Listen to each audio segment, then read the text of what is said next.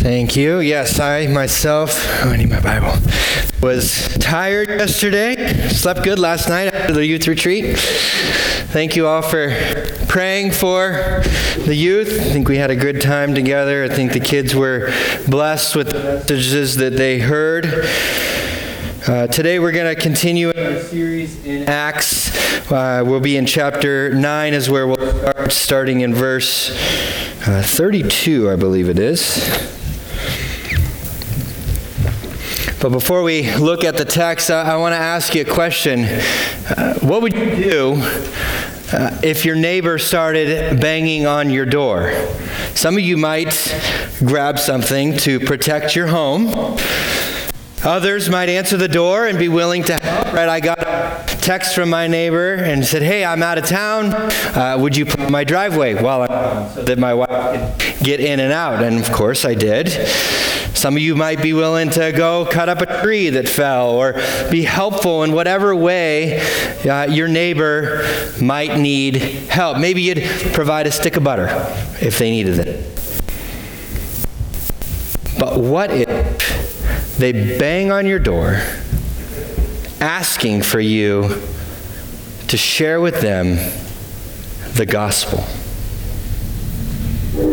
What if God put on their heart to come to your door? I heard you're a Christian. I heard you go to that church on 107 called Cornerstone Church. I've never heard this gospel message. Would you share it with me? You share it with each other, I think. Would you share that gospel with me? I think we would all be shocked.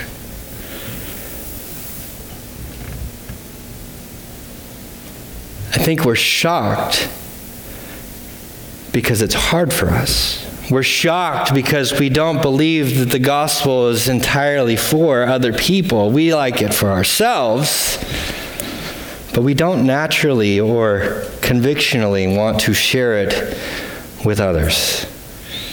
And so we have a long passage this morning, the longest narrative in all of the book of Acts.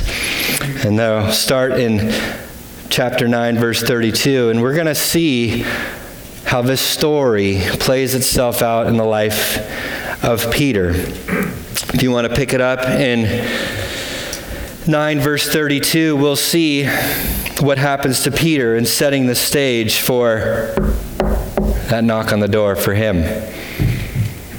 Now as Peter went there, actually, let's stand for the reading of God's word. Now as Peter went here and there among them all, he came down also to the saints who lived in Lydda. And there he found a man named Aeneas, bedridden for 8 years, who was paralyzed. And Peter said to him, "Aeneas, Jesus Christ heals you. Rise and make your bed." And immediately he rose. And all the residents of Lydda and Sharon saw him, and they turned to the Lord. Now there was in Joppa a disciple named Tabitha, which translated means Dorcas. She was full of good works and acts of charity. In those days she became ill and died. And when they had washed her and laid her up in an upper room, since Lydda was near Joppa, the disciples, hearing that Peter was there, sent 2 men to him, urging him, "Please come to us without delay." So Peter rose and went with them. And when he arrived, they took him to the upper room. All the widows stood beside him, weeping and showing tunics and other garments that Dorcas made while he was with them. But Peter put them all aside and knelt down and prayed. And turning to the body, he said, "Tabitha, arise." And she opened her eyes, and when she saw Peter, she sat up. And he gave her his hand and raised her up. Then, calling the saints and widows, he presented her alive, and it became known throughout all Joppa, and many believed in the Lord. And they stayed in Joppa for many days with one Simon, a tanner. You can have a seat. Father, we thank you for this word. God, we thank you for what it will do in our lives. God, we ask that even for me this morning, that you would speak to all of us. You would transform us by the hearing of your word, that you would give us soft hearts and eyes to see those around us who are in desperate need to hear your gospel. God, we pray that you would do a mighty work in our hearts so that we might be used by you to do a mighty work in the hearts of those around us. And we pray this all in Jesus' name. Amen. And so after Saul's conversion that we saw last week, Peter comes back into the scene. He becomes, again, an example for the early church. And the center stage is going to shift the book of Acts away from the Jewish people and towards the nations.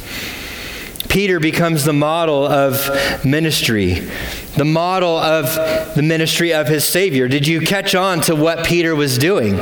He was doing what Jesus did in his own ministry. He was faithful to the call that the church has by going and serving the church, right? We like to do that. The call of a church, though, is to take the gospel message also to the ends of the earth, but it starts with the people of God. You see that as the gospel and the power of God impacts the church. We see that Aeneas is a saint in verse 32. We see that Tabitha is a disciple in 36.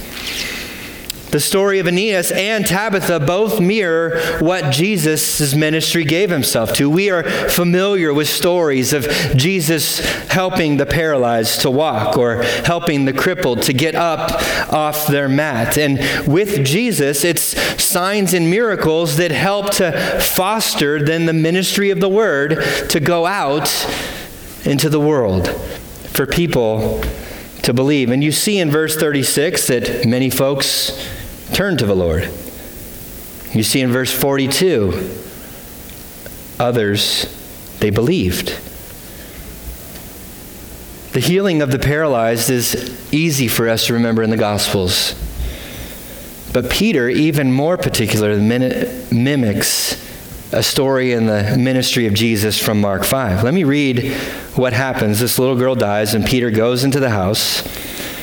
And Jesus goes to her, and he takes her by the hand, and he says this, Talitha cumi, which means, little girl, I say to you, arise. And immediately the little girl got up and began walking, for she was 12 years old, and they were immediately overcame with amazement.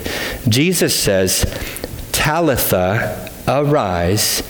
Peter says, Tabitha, arise. Do you see the parallels? Luke wants us to remember Jesus' ministry is handed and passed off to the disciples to continue. And Jesus' ministry is to take the message of salvation, the gospel of repentance, to the ends of the earth. And so as Peter is modeling and submitting to his call to care for the church, Peter's also part of the church himself.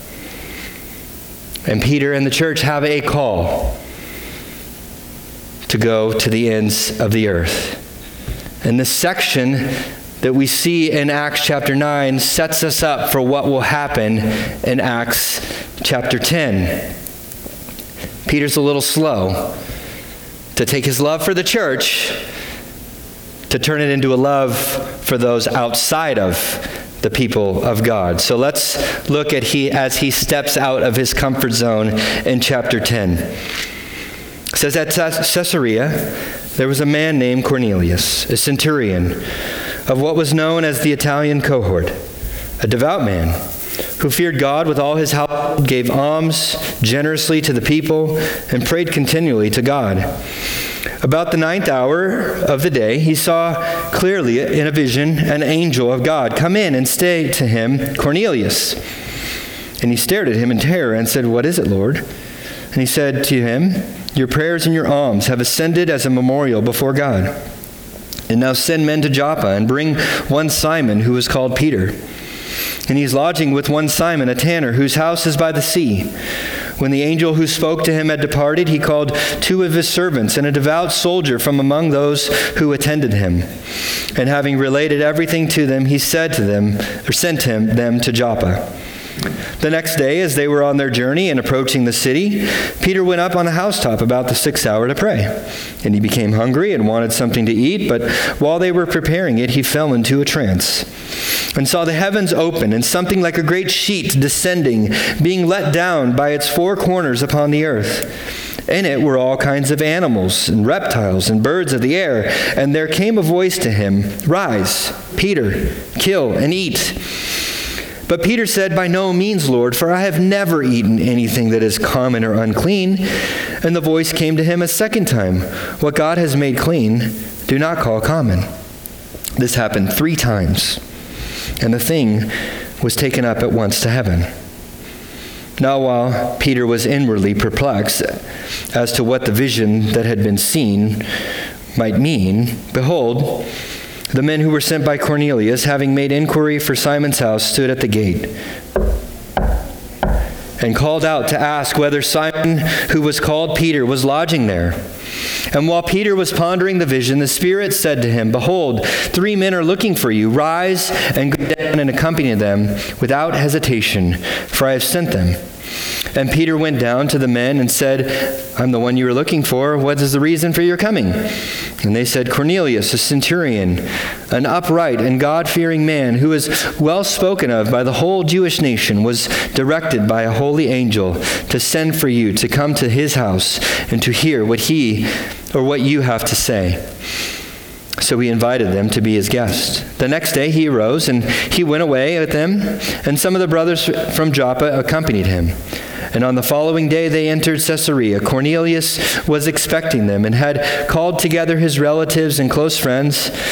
When Peter entered, Cornelius met him and fell down at his feet and worshipped him. But Peter lifted him up, saying, stand up, I too am a man." And as he talked with him, he went in and found many persons gathered. And he said to them, "You yourselves know how unlawful it is for a Jew to associate with or to visit anyone of another nation. But God has shown me that I should not call any person common or unclean.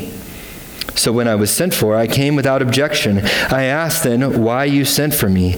And Cornelius said, 4 days ago, about this hour, I was praying in my house at the 9th hour, and behold, a man stood before me in bright clothing, and said, Cornelius, your prayer has been heard, and your alms have been remembered before God. Send therefore to Joppa and ask for Simon, who is called Peter. He's lodging in the house of Simon, a tanner by the sea. So I sent for him at once, and you have been kind enough to come to me. Now therefore, we're all here in the presence of God to hear all that you have been commanded by the Lord."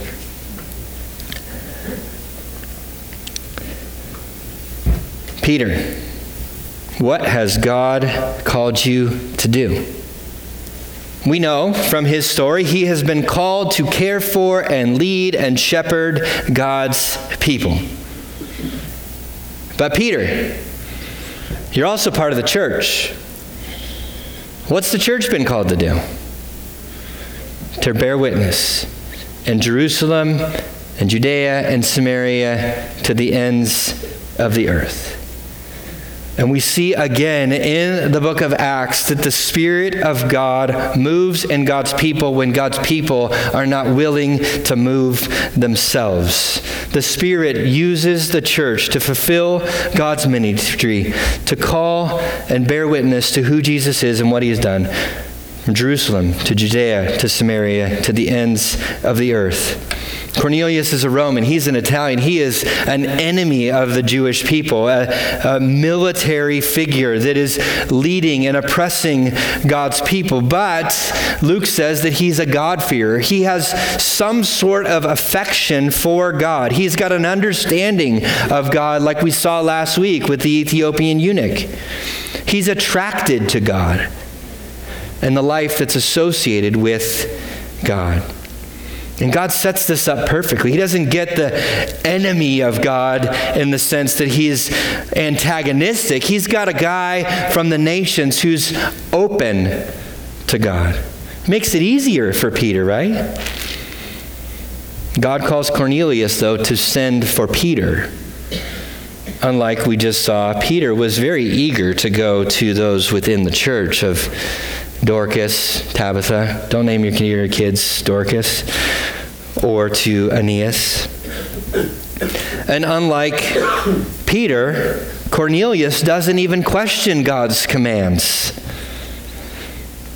The Gentiles, friends, have always been part of God's plan of salvation and redemption for those who believe the gospel, and the church is called to bear witness of that fact. That's why the sermon is titled The Call of the Church. Sometimes the church, though, we get in our own way. We have our hesitations. We have our lack of understanding or an absence of motivation to go and proclaim who Jesus is and what he has done. So the Gentiles who fully accepted the Jewish religion, God told him, go get the Christian to give you the message that I've told the Christian to give to you. Peter and the church were disobedient. So God makes sure that it happens. It's like your neighbor banging on the door. Tell me the message that I hope and long for. In Acts 2, Peter was there when the Spirit descended upon the early church in Jerusalem when they believed. In Acts 10, Peter was there when the Spirit descended upon the Samaritans when they believed the gospel. Today, the Spirit will descend upon the Gentiles. After the signs and wonders, which is the same thing and the formula that God uses in chapter 2 and chapter 10, and guess who is there? All three of those times. Peter. God was direct with Cornelius through an angel. Then God gave Peter a vision. Peter wanted to argue. He's known for doing that with God. Yeah, but God, I can't do that. I can't eat that. The Gentiles, they ate unclean things, unclean food. And the Jews wanted to avoid any perception or any participation in that which is unclean. Think about Peter. He's in his mind, he's saying, that is just gross. The Gentiles are gross. I cannot associate. I cannot go to them. I cannot welcome them into the church because that would make the church unclean. And Peter was called 3 times. We saw in verse 16. To the same man who denied his Lord 3 times. To the same man who sat with Jesus on the side of a lake, who was restored 3 times and was said by Jesus, feed my sheep, tend my lambs, love my people. God was patient and gracious with Peter 3 times. The one who didn't hesitate to go to Aeneas or Tabitha delayed to go to the Gentiles because they're yucky. They're unclean. They're different from us. And he doesn't understand. He is perplexed. But there's a knock at the door. Can you come with us, please? What?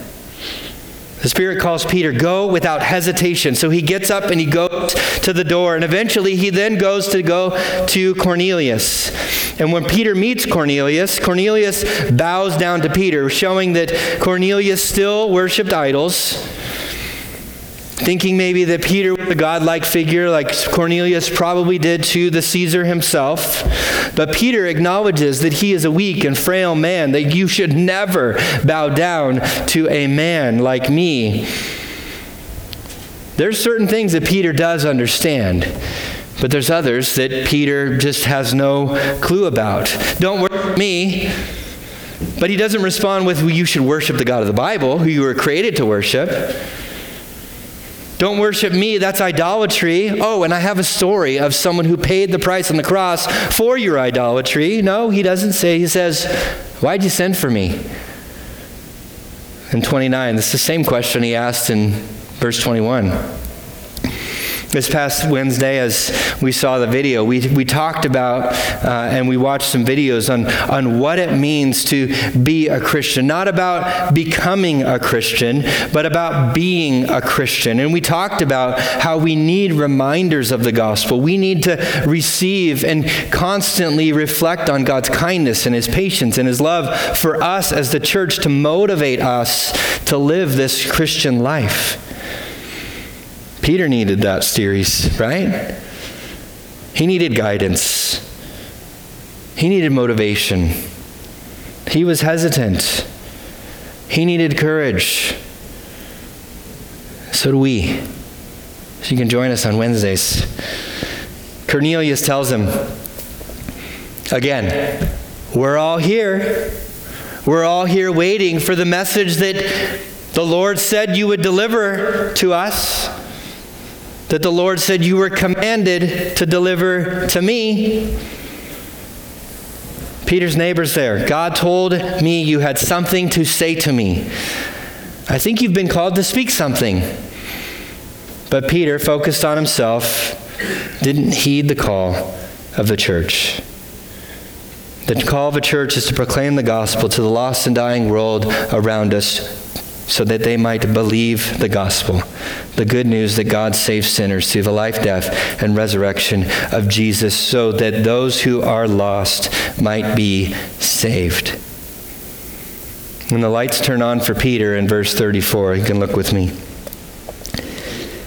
So Peter opened his mouth and said, "Truly, I understand that God shows no partiality. But in every nation, anyone who fears him and does what is right is acceptable to him. As for the word that he sent to Israel, preaching good news of peace through Jesus Christ, he is Lord of all.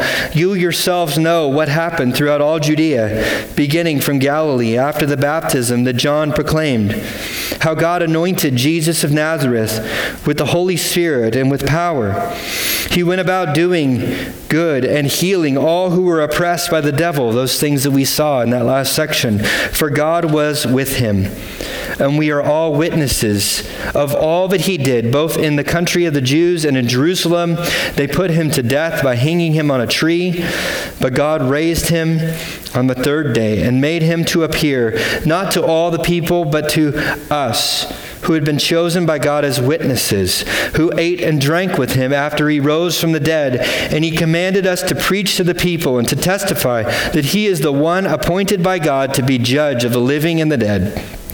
To him, all the prophets bear witness that everyone who believes in him receives forgiveness of sins through his name." The guy with the foot-shaped mouth finally gets the foot out and he opens his mouth to speak. He fulfills his call. He preaches of Jesus' perfect life. He preaches of Jesus' substitutionary death. He preaches Jesus' glorious resurrections. He preaches the means of salvation for those who believe it because God shows no partiality. All are able to hear and receive the gospel because the Lord is God of all, as we see in 34 and 36. God has no favorites between nations.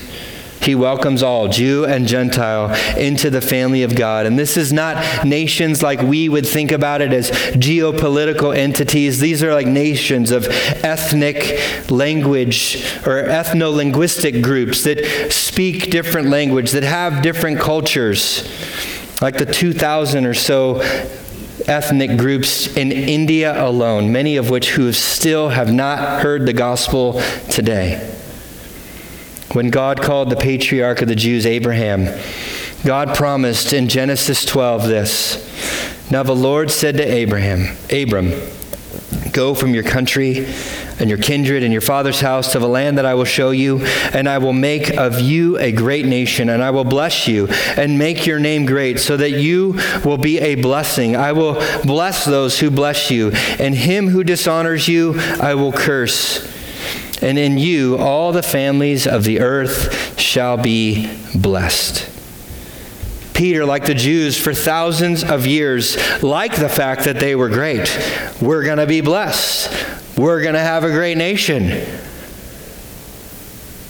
But they forgot that they were made great so that others might acknowledge that God is great, to be a blessing to other nations, for those outside of the family of God.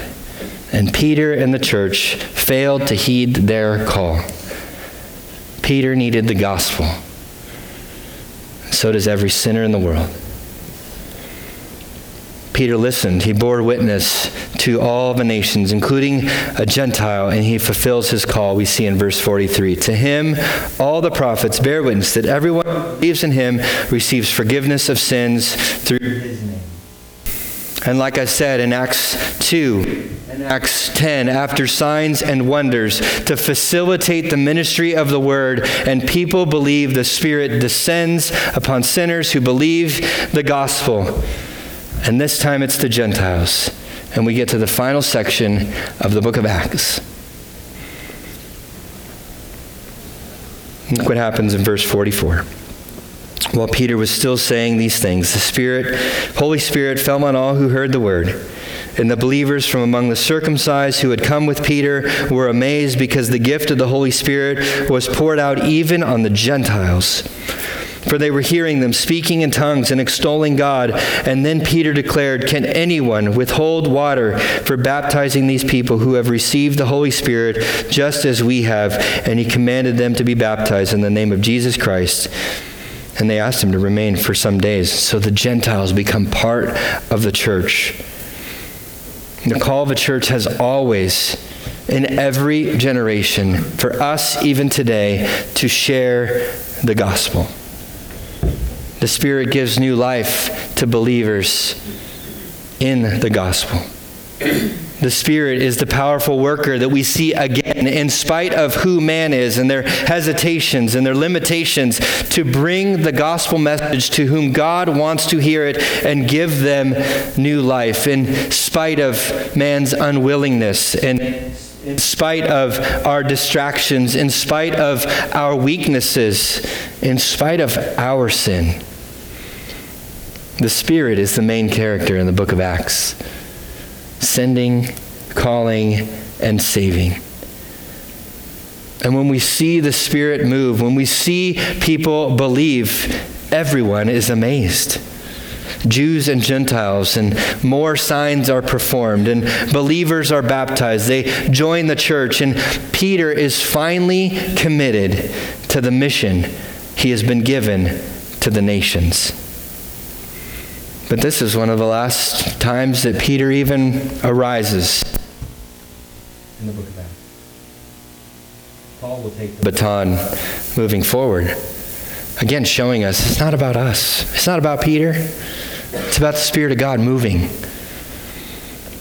And we often forget that God's plan of salvation is for all people. We focus on our belief as individuals. We forget the call to proclaim the gospel to the lost around us. The church loves to focus on our gifts and what we want to do. But the call of a church is to go, to proclaim. And as part of the church, that's a call for you and for me. When sinners repent, we celebrate. Peter, as we see in chapter 11, he goes back to Jerusalem. He tells the disciples and the apostles what has taken place, and they begin to celebrate. They begin to give God the glory that he is due, recounting the events of chapter 10 to praise God for giving salvation to the lost and dying in the world. We won't read what takes place in Peter's recap, but I want you to focus your attention to chapter 11, verse 17 and 18. Peter says this, I remembered the word of the Lord, how he said, John baptized with water, but you will be baptized with the Holy Spirit. If then God gave the same gift to them as he gave to us when we believed in the Lord Jesus Christ, who was I that I should stand in God's way? When they heard these things, they fell silent. And they glorified God, saying, then to the Gentiles also, God has granted repentance that leads to life. Peter, he bridges the gap between Jew and Gentile, setting the stage for Paul's ministry, moving forward to the ends of the earth. As Paul, we saw last week, was to be an apostle to the Gentiles, an apostle to the nations. And so repentant Peter, he exclaims, the Gentiles, God has granted repentance, knowing that he himself had to repent to take that gospel to the Gentiles. In the church, they didn't object. They worshiped God. Cornelius was radically transformed from his idolatry, his worship and allegiance to man, to a worship and allegiance to the one true God. And all sinners need that transformation. And it starts within the church. God has called the church to go. God has called the church to mission. And friends, we need to repent of our lack of heeding that call to go. Our lack of going on mission. Our lack of proclaiming the gospel to the world around us. And it's the church that exclaim, it's the church that worship, that repentance leads to life. Life that we have received already, right? That's available for all outside of the church to believe. It's God's kindness and His patience and His love that leads Gentiles and the church to repentance. Peter being the primary example. The leader within the church that needed to repent himself. I think in light of this story, in light of Peter's story, he shares something that is very important in the second letter that he wrote to a church. He says in 2 Peter 3:9, Peter says, "The Lord is not slow to fulfill His promise, as some count slowness, but He's patient towards you, not wishing that any should perish, but that all should reach repentance." God was patient with Peter. He could have just said, I got other disciples and apostles, I'll use somebody else. But He didn't. God is patient with the church. God is patient with Cornelius and the Gentiles. Friends, He's patient with you. 3 times Peter denied his Lord. 3 times Jesus restored him. Peter went without delay to Tabitha, the disciples, to within the church to do mighty miracles. But 3 times God had to call him, Peter, go to Cornelius. And that same call that God had for Peter, He has for every person in this room as part of His church. I've denied Jesus more than 3 times myself. I've rebelled more than 3 times myself. I've disregarded and disobeyed God more than 3 times myself, and that was probably before 8 o'clock this morning. And you have too. The modern message that we hear these days is God has a wonderful plan for your life, so go live it. But without belief in the gospel and repentance of sin, that plan is not wonderful. It leads to death. So look at me. You are the means of salvation through your mouth to the lost and dying world around us. You are God's messenger. You are His messenger of grace. You are His messenger of kindness. You are His messenger of love. You are the proclaimer of the gospel. It's not my job to reach everybody here. But all 70 of us or so, we can have a significant impact in the community in which we live if we heed the call of the church. Because God commanded Peter to preach, and He has commanded you as well. Not just me, not just Eric, not just anybody who comes up in here and preaches the gospel. And so let's start with our own repentance, because any disobedience is sin. I think you can ask God to help you. He delights to respond to those requests. Father, compel me to preach the gospel. Compel me to believe this so much, that this is so wonderful, that I would be unloving to share it with somebody else. What if once a week this year, we've already got a head start, it's okay. What if once a week this year, you ask God, would you show me one person? Would you bring one person in my path? Would you incite a conversation with one person that I might share the gospel with this year? He loves to answer that prayer. Any person in your path is an opportunity to ask God to give you the boldness to share that gospel. If you overhear a conversation, you can chime in, it's okay. What do you have to lose? Your life? The life to come is much better. It's okay. If all 70 of us share the gospel once a week for a year, That's 3,500 gospel presentations. Imagine what God could do through that. Don't let the once a year scare you, because once a week starts with this week. So just start this week. Maybe ask God. Not maybe. Ask God. Bring somebody in my path. Show me someone that I can share the gospel with, and give me the boldness to actually do it. And trust Him with the fruit.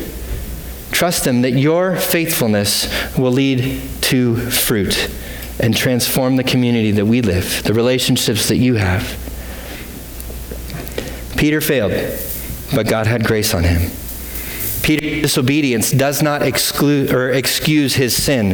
The early church accepted this message as good, and God had a call on Peter. God had a call on the church. God has a call on you and me to take the gospel to all nations, including the one that we live in, including the community that we live in. So like the early church, let's follow the early church's example. When they said, then to the Gentiles also, God granted repentance that leads to life. Then to Royalton, also God grants repentance that leads to life to all who believe. Then to Bethel, God grants repentance that leads to life for all who would believe. Fill in the blank with your town. God grants to Vermont also repentance that leads to life for those who believe the gospel. God grants to my family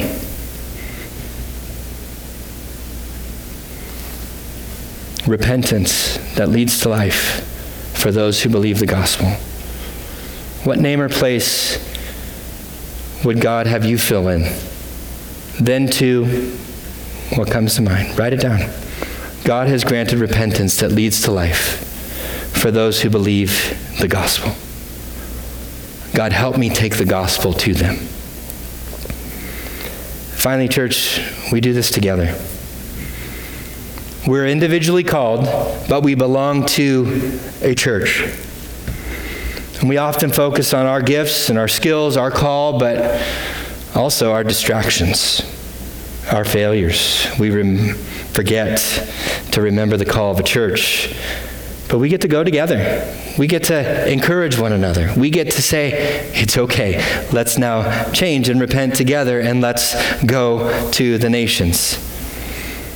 Let's go back to the story that I started with. What if your neighbor knocked on your door and begged with you to share the gospel? What if God told them to go to you, who goes to that church called Cornerstone,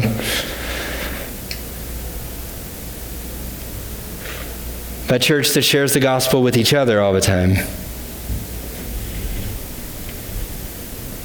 to share the gospel with them? Now, what if we just went to them? What if we went to the places that we live, work, and play in the snow, and proclaim the gospel to the lost and dying world around us? What if we were just faithful to the call that God has on us as a church? What if every man, woman, and child in the area that we live had a repeated opportunity to respond to the gospel? Don't worry about other churches. Let's worry about ours. What if we were faithful? It would probably encourage a lot of the other churches around here to be faithful, and I think we would all see a mighty work of God transform the area that we live. And Luke, who wrote the book of Acts, he said this in recording Jesus' words in Luke 15:10. Just so, I tell you, there is joy before the angels of God over one sinner who repents. We get to worship God too here because of his grace in transforming a sinner into a saint through the proclamation of the gospel through our mouths. Would you pray with me?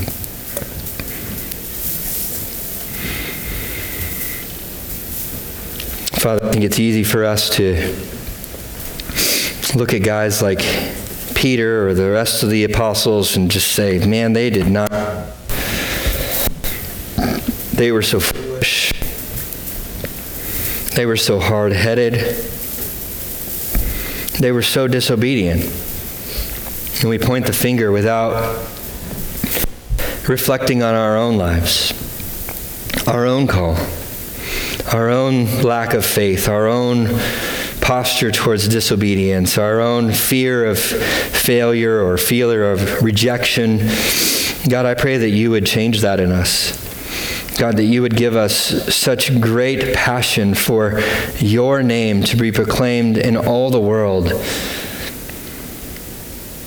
that we would go boldly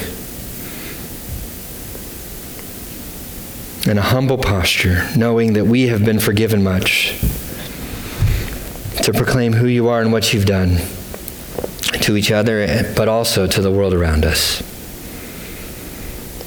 God, would you help us to believe the words of the Apostle Paul when he said, "For I am not ashamed of the gospel, for it is the power of God for salvation for all who would believe, the Jew first and also the Greek.